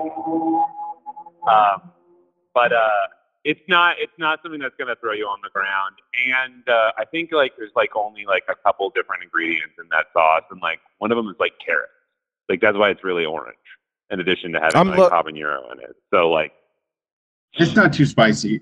It is made to be a flavorful thing. Okay, yeah, I'm looking now, and it is in the middle, high middle. I'm going to try it now. I ordered some aardvark hot sauce because I just always naturally hid from habaneros because I thought they were at the very top of the Scoville scale. Now I'm looking at the Scoville scale, and they're high middle, which I'm a very medium guy. You know, I make my steaks medium. I like medium heat on Indian food, like whatever the middle of the peppers is, I pick that. I'm like, and just when it comes to food, I'm a centrist, and habanero seems like a centrist choice. Mm-hmm. It's very good. I'm getting it. Aardvark is actually really good on pizza specifically. Like it was in like all the pizza places of Portland, probably still is. And so I'd highly recommend it on that. And I believe that's the only place that like that's where you'll find it like in a restaurant is in the Pacific Northwest, and it doesn't really make its way out of there unless you order it online. But it's very good, and I would highly recommend it. Yeah, there's hotter things out there for sure. That's definitely not the hottest. All right, I ordered it. Thank you for calling, Danny. We love you. Of course. Bye-bye. Have a great evening. Bro, I can get 3 of these things for $23. I think. Is that a good deal? I mean, Secret Aardvark hot sauce. Oh, it's a sampler. I do not buy samplers. Well, I recommend it. I would like to do eat a whole habanero. I should do it on the stream. Okay. I want to do a 1 gram. You were talking on Block Butter. You were talking about 1 gram dab, and I realized I can do one of those now. Like I have the money. When it used to be like it would cost too much money to just blow a whole gram, you know. But now, you can get them pretty cheap too. Like you could do a 1 gram dab. To me, it's not like, I don't know. I think to me, it's like as crazy as it gets sort of thing for weed. Like it's that's the extreme. That's like the Everest of weed, I think. It's the 1 gram dab. Yeah. You don't think? I think it is. Yeah. I mean, the only thing you can really do is do a 2 gram dab after that point. So I would say that a 1 gram dab is the Mount Everest of weed. And people can call and tell me I'm wrong, but like I'm thinking a 1 gram dab is it. Okay, interesting. I mean, can you think of anything else that you think would put you through more? You know what I'm saying? I mean, just a crazy edible, I guess. I guess like the world's biggest bong could be, but that in the end. No, the 1 gram dab is more. Yeah. But I don't know. Yeah, 1 gram dab. I guess if there is some, I'll look up while we answer this next call. I'll look up if there's some extreme edible. Okay. All right, next call. We could just take a ton. Yeah, you just want to do the craziest one. You know what I'm saying? Yeah. Thanks for calling Street Fight. Who are we talking to? What's up, guys? Howdy. Bear. This is an all-star cast today. Oh, hey. Oh, Brett. it's going great tonight. So one of the highest THC things is a 175 milligram Chiba Chew. It's called the Chiba Chew Decadose. Okay. And it's small, dude. It's like the size of you remember Bonkers? It's the size of a Bonkers or a Mamba. Damn. Why did you bring up Bonkers? You have the touch. Never mind. There's the Topanga. Okay, I got it. I'll have it 1 second. Sorry, Bear. I'm trying to figure out the highest sold edible. Here it is. All right. It's called the Korova Black Bar Brownie. Okay. 1,000 milligrams of THC. Okay. It's supposed to be a 20 dose. Yeah, makes sense. And there's also a Venice Cookie Company 420 brownie that is also 1,000 milligrams. Can't get much further. Yeah, that's just gonna make you go to bed. I would just make me sleep, and you wake up super high. Meltdown. I don't know how I would just be like, I'm dead. I think I died. Yeah, I would be like that cop that called 911 and said, I think I'm dead. Because I did 250 in like a half hour, and it's one of the great trials of my entire life. Right. Sorry, Bear. What's going on? I would not recommend. I was gonna say I wouldn't recommend doing any of those. One time I made a 1,250 milligram edible, and it sucked, and I hated my life. Would not recommend. It's not fun. Did it? How long did you go through it? 800 milligram. Damn. How long did it last? I got one of those. I got one of those fucking herb vaporizers. So after you vape it, like the dried herb, it's a little bit weaker than a normal edible, but like you can still make edibles out of it, and they're still pretty potent.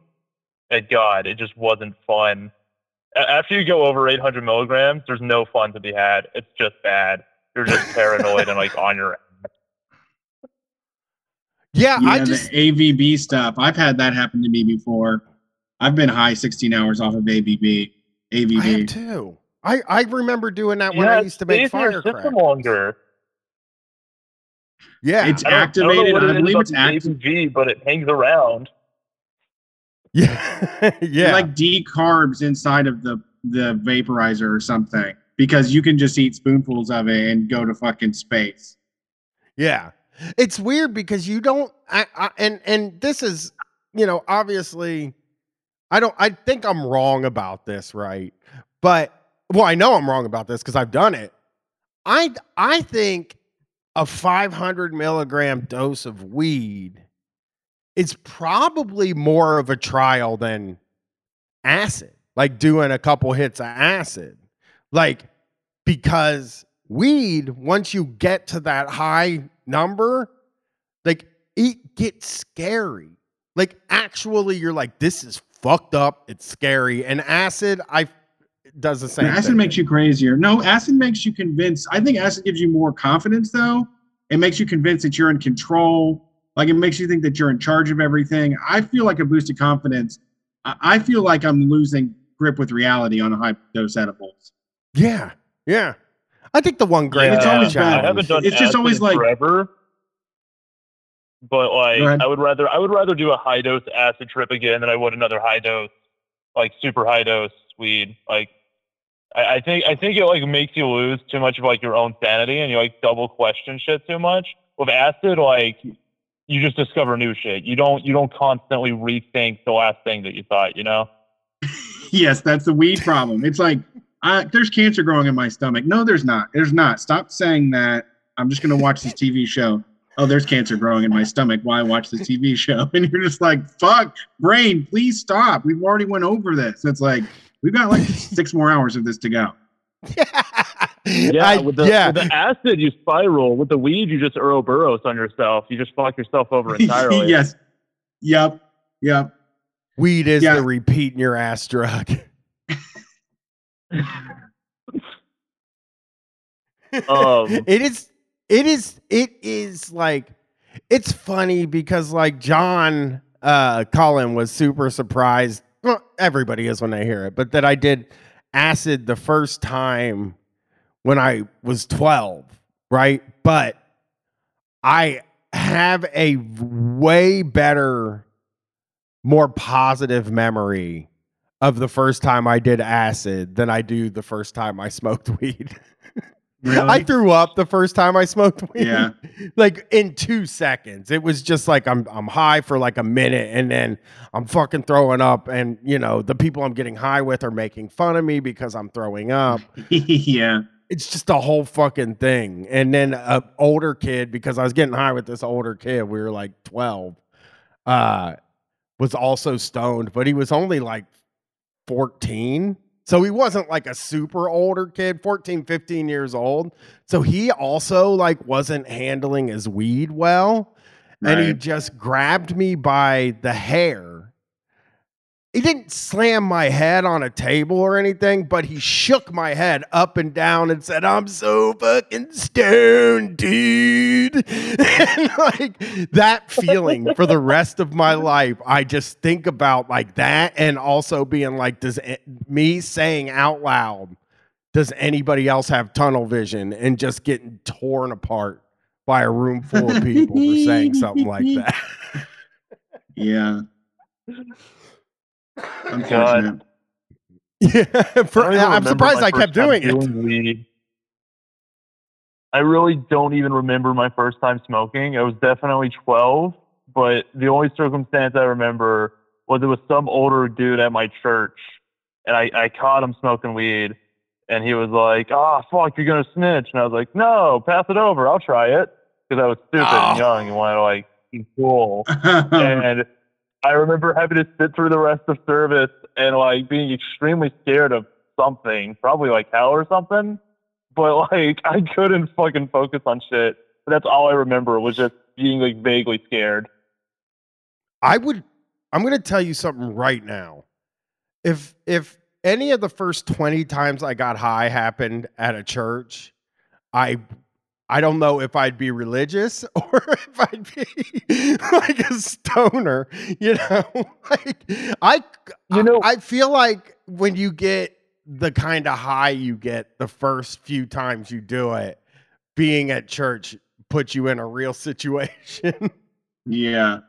You know, it's fucking crazy. I was raised like a super hardcore church kid, right? Like I was homeschooled. My parents are like super conservative Baptists. Like I still go to a Baptist church because that's like what I do instead of paying rent to my parents. Like that's what I was raised in. So most of my first drug experiences were either in a church or immediately like surrounded by church stuff. My first time doing acid was in the same church that I did weed for the first time in. Oh man, I want parents that like that's religious parents will do that, man. They'll just be like, "What, you need some money?" And you'll be like, "Yeah, I need some money." And they'll say, "Well, I mean, we'll give you some money if you just come to church with us." You know? Yeah. You know what we want. They're trying to turn you on to the Lord, crazy. and it's like, yeah. Dude, my parents are the kind of people who like won't give you shit, right? Like if they know you, like if you're a stranger, they'll give you the fucking shirt off their back because like they think that's what God wants them to do. But if they know you, they won't give you shit. You can be like, please, I haven't ate in 3 weeks, and they're like, well, should have thought about that. But like now that I'm still living there, I'm like, hey, I'll ride with you up to the church once a week, and they're like, hot damn, you get a full right to stay at our house then. Fuck it. I mean, that's how I'll say this. I don't know, about your childhood or anything like that, but I will say this. Your parents are the real deal because like I know some people that call themselves Christian, even people that go to church who I don't think care at all if new people come to the church. As a matter of fact, they would be angry if new people started showing up at the church, so they don't tell anybody. They're like, fuck you. You're going to go to hell. I don't want traffic on Sunday. I don't want to have to fucking wait in line extra long at the buffet. Like, I just, I don't need you. It's so crazy having somebody that worries that much about your like soul through Jesus, like having somebody that worries that much about it, it makes them like real believers, I got some fucking crazy religion stories. I got a fuck ton of them, but no, like worrying about people's souls. The two things that I took away from religion most, right, which is obviously why I'm so hardcore into like leftist anti-fascism and stuff, is I was taught from day fucking one, that I should be ready to die for my beliefs no matter what they are. That like people are coming to kill me for my beliefs and I should be fucking prepared for it because they're like the most fundamental. And the second thing that I learned is that no matter what the situation is, you can always tell people what you believe. And 9 times out of 10, motherfuckers will listen to it. And I like took that hardcore with me throughout my like political journey and like becoming an activist and shit. And those two things have reigned true. I wasn't oppressed then, but now being like a hardcore leftist where I live, like I've been harassed before a number of times for like wearing, lefty shit. And like, I just have to have the same mindset of like, fuck it. If they try to do something stupid, that's on them. I'm just like prepared. And I think that's like, it's really fucked up, but it's really effective at getting people to spread a message, Yeah, for sure. I mean, and I'll look at it on that side of like, I think that especially for a person who wants to do political organizing or like even wants to understand the people on the other side of politics and stuff, I don't know if there's a better place for leftists to go than church every Sunday, because I mean, we're essentially are kind of battling back and forth with a lot of the conservative. Obviously there are churches that aren't conservative, but I mean, our battle is against like the conservative churches, basically, and the government. But like, yeah, that's the other thing is like they always do. They do listen to you as long as you're talking about as long as you're talking about spiritual stuff like ghosts and stuff like that, like the Christian-y kind of stuff, they're willing to hear anything out. They're just willing to be like, okay, so here's why you shouldn't be that. Like they love to tell you like where you're wrong and they're right. And you know, that's probably a bad thing. But I've been in so many conversations with people who know I'm an atheist, who are religious, who are just trying to like catch me in a lie sort of thing, or catch me being like accidentally Christian. Yeah, no, they still do that shit. I'll tell you what's fucking crazy, right? So when I was in youth, when I was like a younger guy, I had went to this like weekend retreat, and the whole point of it was just teaching you how to make propaganda, right? How to do propaganda. It was just teaching you like how to get people to listen to you, how to like force them into a conversation kind of thing. Really fucked up to do. But something that they taught me that I really took to heart and that I still fucking use is that if you just bother every single person and try to get them to listen to you, then you can hit at least 5 people a day. It's like the statistical average. That if you just bother every person you see and you try to say something, you can get at least 5 people to listen.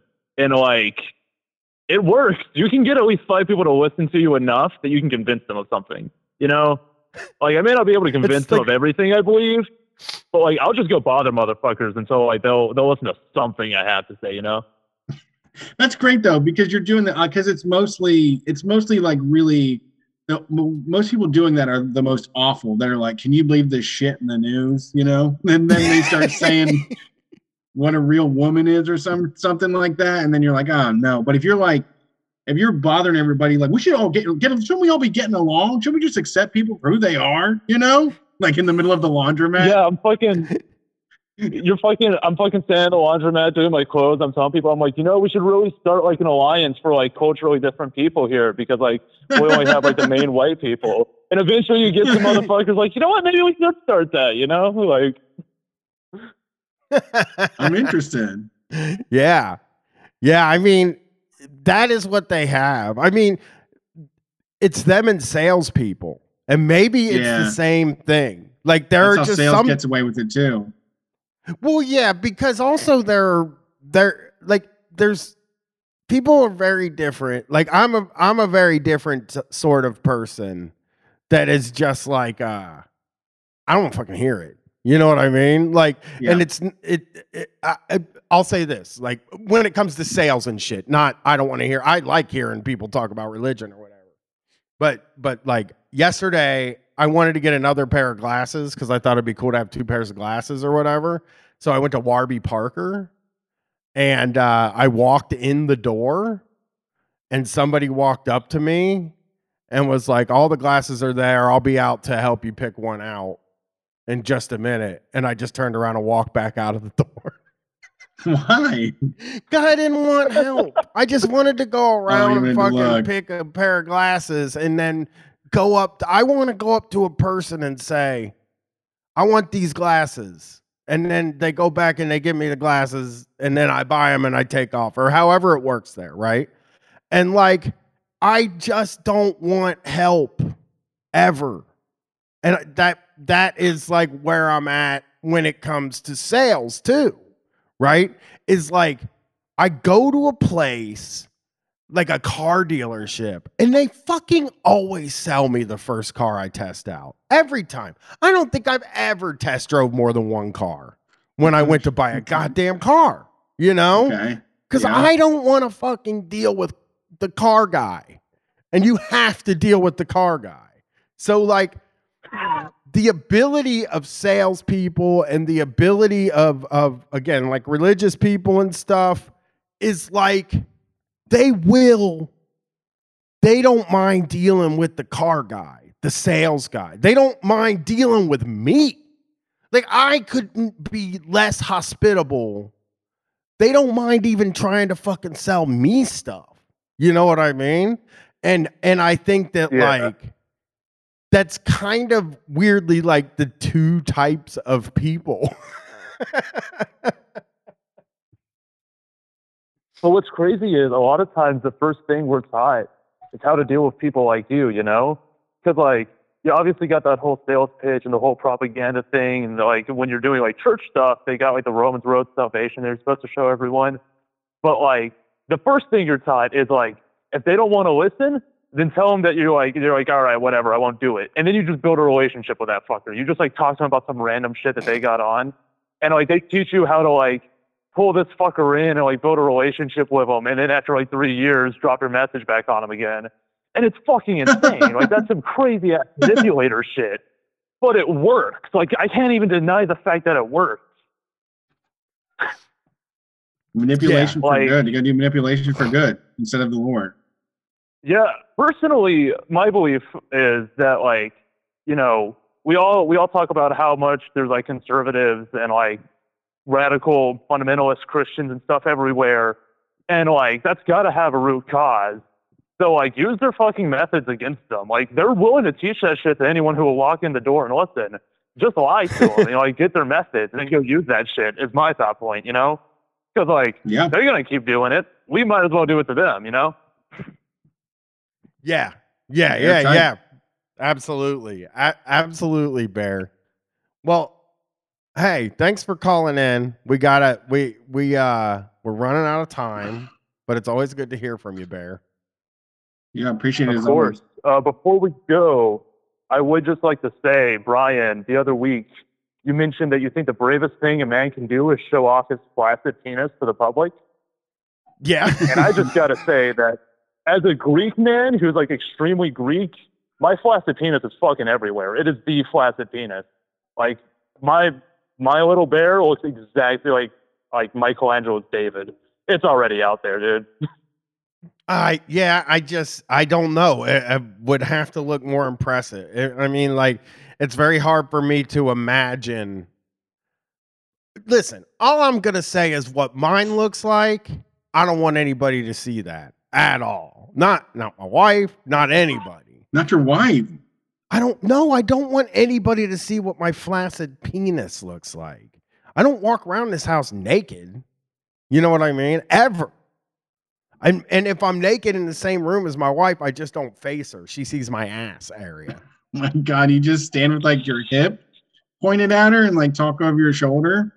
Yeah, I mean, what am I supposed to fucking do? Stand there and talk to her with my penis hanging there? Put your fist in the small of your back and lean all the way forward. Push your belly out like a damn ape, just scratching his behind. I don't want to do that. I don't know. I get why maybe sometimes people are like, oh, hey, you know, I don't mind people seeing my penis. As a matter of fact, at the gym, there's all kinds of guys that are just like, I don't care. You know, everybody look at my penis. I don't care. And like, for me, I'm just like, please don't try to decipher an outline in my shorts. Don't at all think about it, because I don't want people to see it when it isn't like all the way there. I want it to be all the way there. You know what I mean? Because that's when I feel my most confident. Okay. Like, you want people to be scared. Like it's a gun pointed out. I mean, when I feel my most confident. Oh, well, somebody in the chat said this, and I'm going to verify it. Yes, I do change clothes in the bathroom after I shower. I bring the clothes into the bathroom, and I put them on in there so that when I walk out, I'm fully formed. As the Brian everybody knows. But yeah. I cannot understand that. My flaccid penis is the art penis, and I've been seeing it for years, and mine's been the same for fucking years. Like, I can't even understand where that thought comes from. I can't even like when I was really about it. When I was first in high school taking art classes, at first I was kind of like, oh God, that looks like mine. It's just everywhere, and everyone's staring at it. But then I was like, well, everyone's already staring at it. Who gives a shit? Yeah, mine doesn't look like that Michelangelo or whatever like that. Mine looks like I don't know. Like it kind of, I hate to say this, but I'm going to tell you something, okay? It Yeah. looks like it's smaller than my balls. That's the thing. That's what I don't think people should see me in that condition. You know? Like that's, it kind of crawls up in there. You know what I mean? I'm have a perfectly fine sized penis for everybody that's listening. I'm saying that when it's not ready to go, it looks very small. That's all I'm saying. That's fine. You're allowed to be a grower. Yes, that is exactly it. Thank you. And Psychic Gasoline said I live like a visitor at his own house, and Yes. you're not totally wrong about that. Well, Bear, it's good to hear from you. Thanks for calling in. Oh my God. Yeah, of course. Have a good one, guys. Another time, somebody got me talking about my penis on this show. It's peepus when it's not erect. I mean, only guys care about dicks, man. That's a guy thing. Just don't worry about it. Only guys care about big dicks. No, I don't think it's that. Is this the last call? Last call? Yes. All right, last call. Thanks for calling Street Fight. Who are we talking to tonight? Hello. Howdy. Hello. Oh, hey, how's it going? My name is Nate. How are you guys? Great. How are you, Nate? I'm doing pretty good. I'm calling today because I run a meme account page that satirizes CoStar Group, and I'm about to go to court for it. What? The CoStar app? And yeah, CoStar. No, not the astrology app. It's the real estate company or the real estate data company. Oh, I always thought it was an astrology thing. That's only CoStar I know. No, that would actually be a lot funnier if I was going to court for an astrology app. I'm looking. It's here. Is it here? Or am I didn't know? Yeah, it's here. What do you know? CoStar Group is in Columbus. Oh, they're The everywhere. corporate office. Oh, really? What do they do?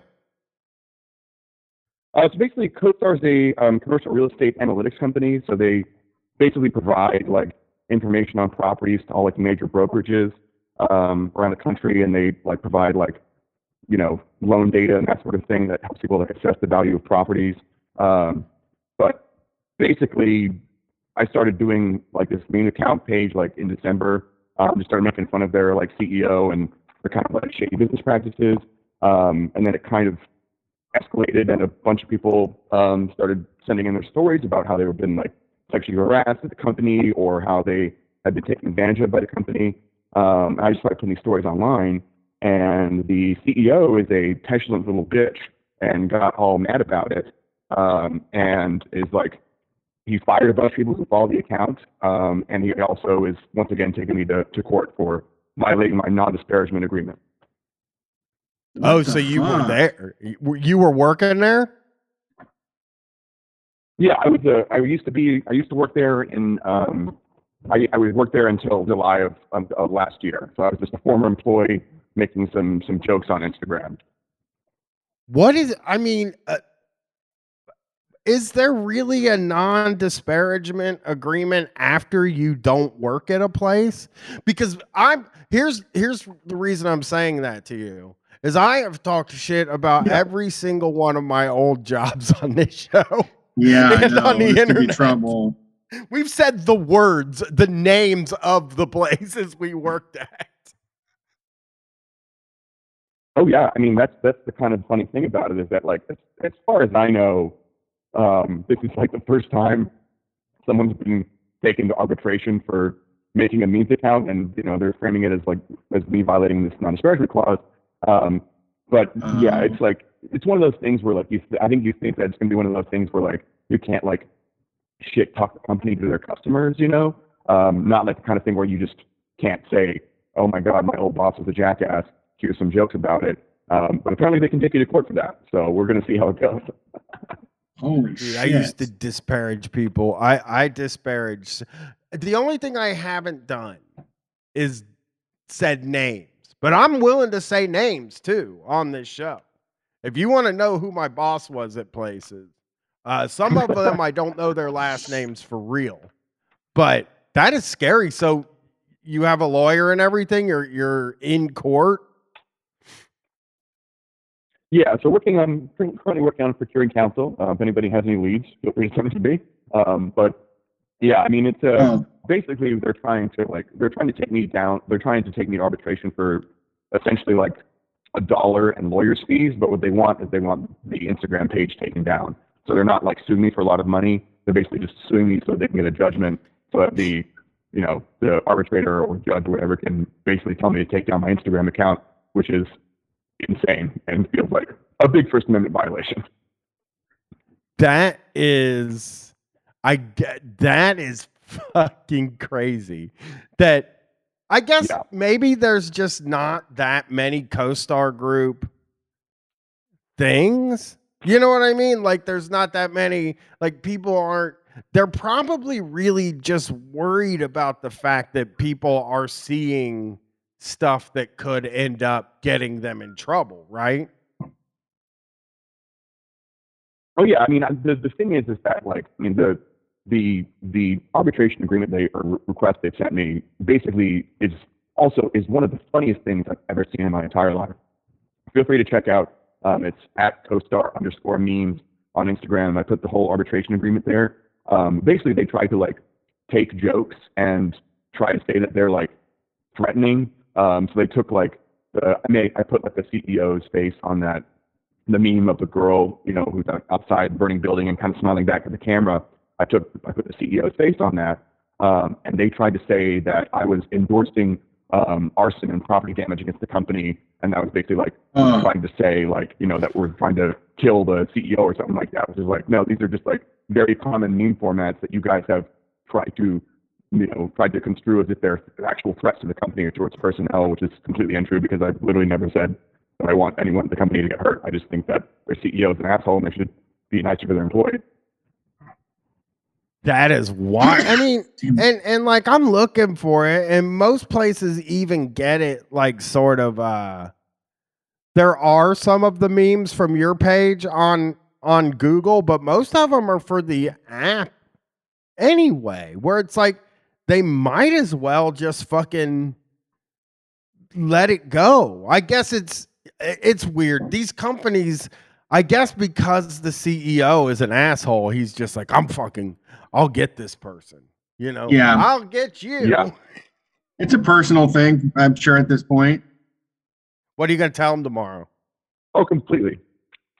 Yeah, I mean, the guy just has a vendetta, and he's on the warpath, and it's entertaining because this guy is worth multi-millions of dollars, and everyone literally just wants him to quit because he's like a complete dick and is really into his employees, and also is apparently a bit of a sex pest. And he won't do that. He instead, just because he's incredibly vain and self-obsessed, he wants to try and fix this somehow. And I don't understand how no one in the room was like, "Hey, bro, have you heard of the Streisand effect?" It's funny because I literally was kind of losing traction. There hadn't been a lot of news, and the page had been kind of slowing down. And then this article drops on Friday about the fact that the CEO is firing people for following my news page, and I have now doubled my followers in less than 36 hours. And so, bro, do you not understand how not to get attention? You just need to shut up and let this happen. But instead, he's calling attention to it, and now I'm just, it's getting a bigger and bigger profile. You pissed the guy off. You pissed the CEO of a company off.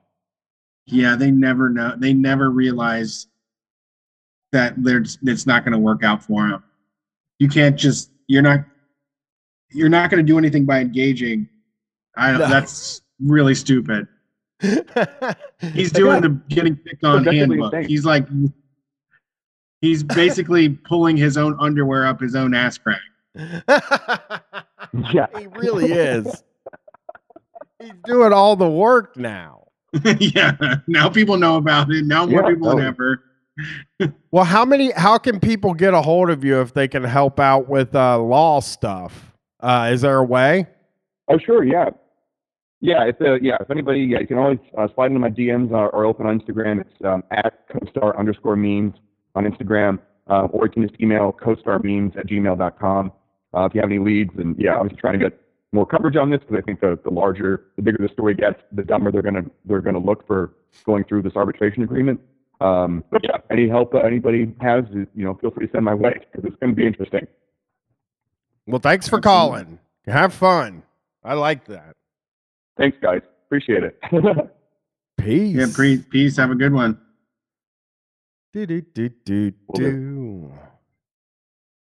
Oh shit! That's fucking wild. That is crazy. Yeah, I mean, it's like the eBay guy that got personal. Hopefully not like that, but it just they have the money and the resources, and they just want to show, they just want to go to bed at night knowing that they spent thousands of dollars to get this person to shut up, and they don't have a way to fight back. Yeah, there are stories about this guy. This guy might have, the meme account might have actually maybe got him in trouble. Oh no, really? There's articles. If you Google CoStar, there's an article about how he treats his employees. Fuck yeah. CEO Andrew Florance. Now we're in trouble. I'm Googling him. Scrape our show. Yeah. Well, that's Street Fight. We did the call-in show, bro. Thanks for everybody for calling. We appreciate it.